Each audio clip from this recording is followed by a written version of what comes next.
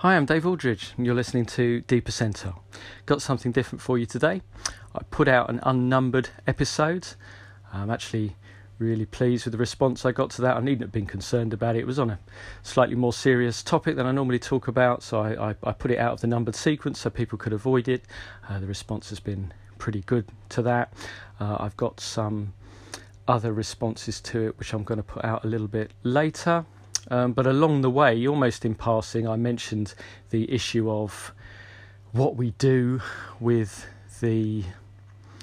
how we respond to the unsavoury elements of writers like Robert E. Howard, Clark Ashton Smith, Lovecraft as well, and other Appendix N authors. And I got really detailed and thoughtful response from Arlen, which I'm just going to put out now in its entirety. I'm pretty sure Arlen, on his own podcast, live from Pellam's Wasteland, is going to say a bit more about this. Do go over there for lots of similarly thoughtful and literary commentary on role-playing. But I'm really grateful to Arlen for his responses, and so what you've got is basically a sort of, I suppose it's a collaboration, isn't it, between dpercentile and Live from Pellam's Wasteland. Thanks very much, Arlen, for calling in, and I hope you enjoy his thoughts on sword and sorcery and how we engage with the taint of bad thinking therein. So with regard to Robert E. Howard, I think it's important to still read Robert E. Howard. And part of that is just because I think that we can, even recognizing his flaws and his beliefs that were out of touch even at his own time. Personally, I think he is a skilled writer in a lot of ways. And I think that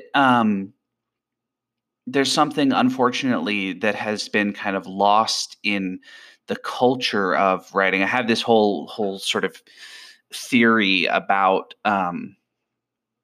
cultures of artists and authors and all of that sort of stuff. And that in particular, one of the things that happened to fantasy is that there is this change that occurs when pulp publishing starts to slow down and you shift away from the pulps. And so then you have one generation that grows up that still read pulp stuff when they were kids, but they have to kind of change it a little bit. And so you get Howard and Clark Ashton Smith and Lovecraft as the sort of first generation. And then you have people like Jack Vance and Michael Moorcock and Carl Edward Wagner as a sort of next step that have kind of done their best to revitalize it, but are sort of on the tail end of a tradition in a lot of ways. And then you get to today and you don't really have a lot of room for that style of publishing anymore. And I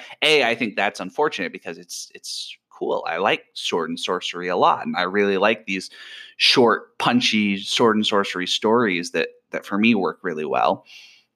But also, I think there's something to be said for diving back into some of those things that we don't necessarily expect to conform to our modern sensibilities, and sometimes finding out that they're more modern than we thought. Specifically, I was watching a live stream.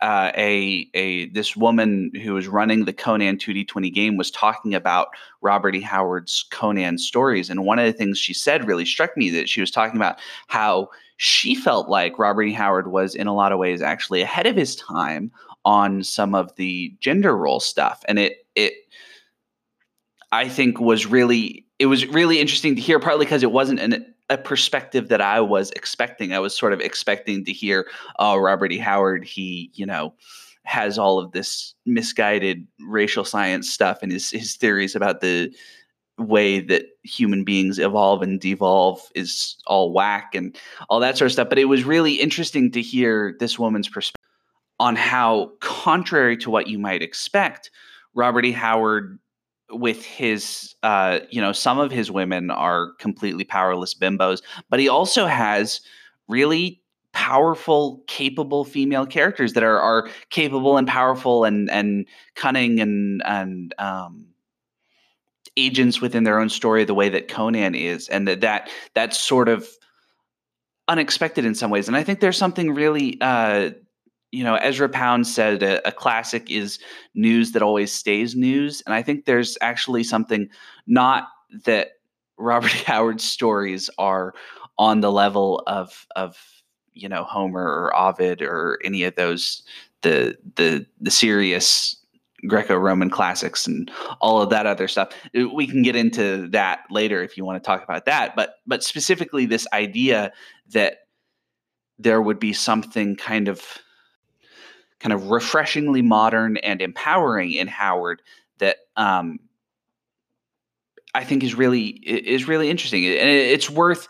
And there's a measure of me, part of me that just says, even if it was just racist trash, it would be important to read it in order to understand that and where it comes from. But I think Howard's writing and Clark Ashton Smith and Lovecraft is harder. I don't like Lovecraft that much, but I like Howard and Clark Ashton Smith a lot. I like some of the later people who do what I think are either more interesting or different things with Lovecraft's work more than Lovecraft himself in general. And Lovecraft it's kind of harder to take his particular form of racist stuff. For me, it rubs me worse than it does in Howard. Boy, this is getting to be a really long call in. But what I'm trying to get at is this idea that I think it is worth still reading Robert E. Howard, partly to understand the sort of places that our hobby has come from, and also partly because it's just enjoyable, well-crafted. If you can get past, if you can avoid or get past or not be so completely mentally injured by some of the regressive attitudes, there's something to enjoy in a lot of his stories, I think. And finally, because there is something surprising and refreshing and what that woman pointed out, this idea of capable female characters and ahead of his time. And I wouldn't have ever described Robert E. Howard as ahead of his time. But I actually think that there might be something there, Bellet and Valeria, and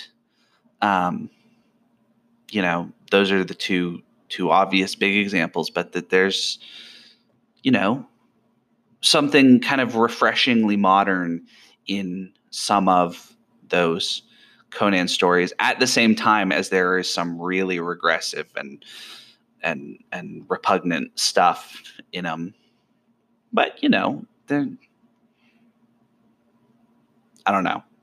I'm gonna think about it and probably leave another call in, because that's just what I do, because I like calling in. But yeah, I think that it's worth still reading Robert E. Howard for a whole number of reasons.